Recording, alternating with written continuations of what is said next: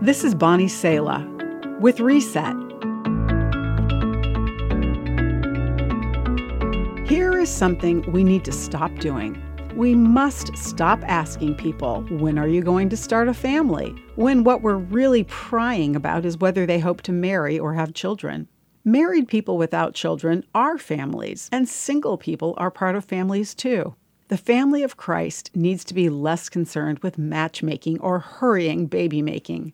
Our highest priority is to include every person and constantly be baptizing more people into God's family. Excluding anyone limits the church's role in God's design.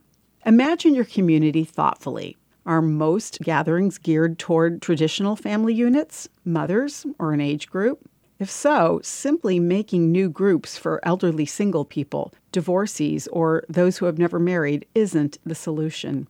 Can you imagine if widowed Ruth in the Bible or Jesus himself walked into your church and you thought only of how to set them up with other single people? Or if everyone went home to barbecue with friends with kids the same age as theirs and no one invited the Apostle Paul? Community means you bond with the person sitting next to you, the stranger in front of you, and your neighbor next door. It tolerates no cliques or inside circle of friends, but reaches out to all of God's children.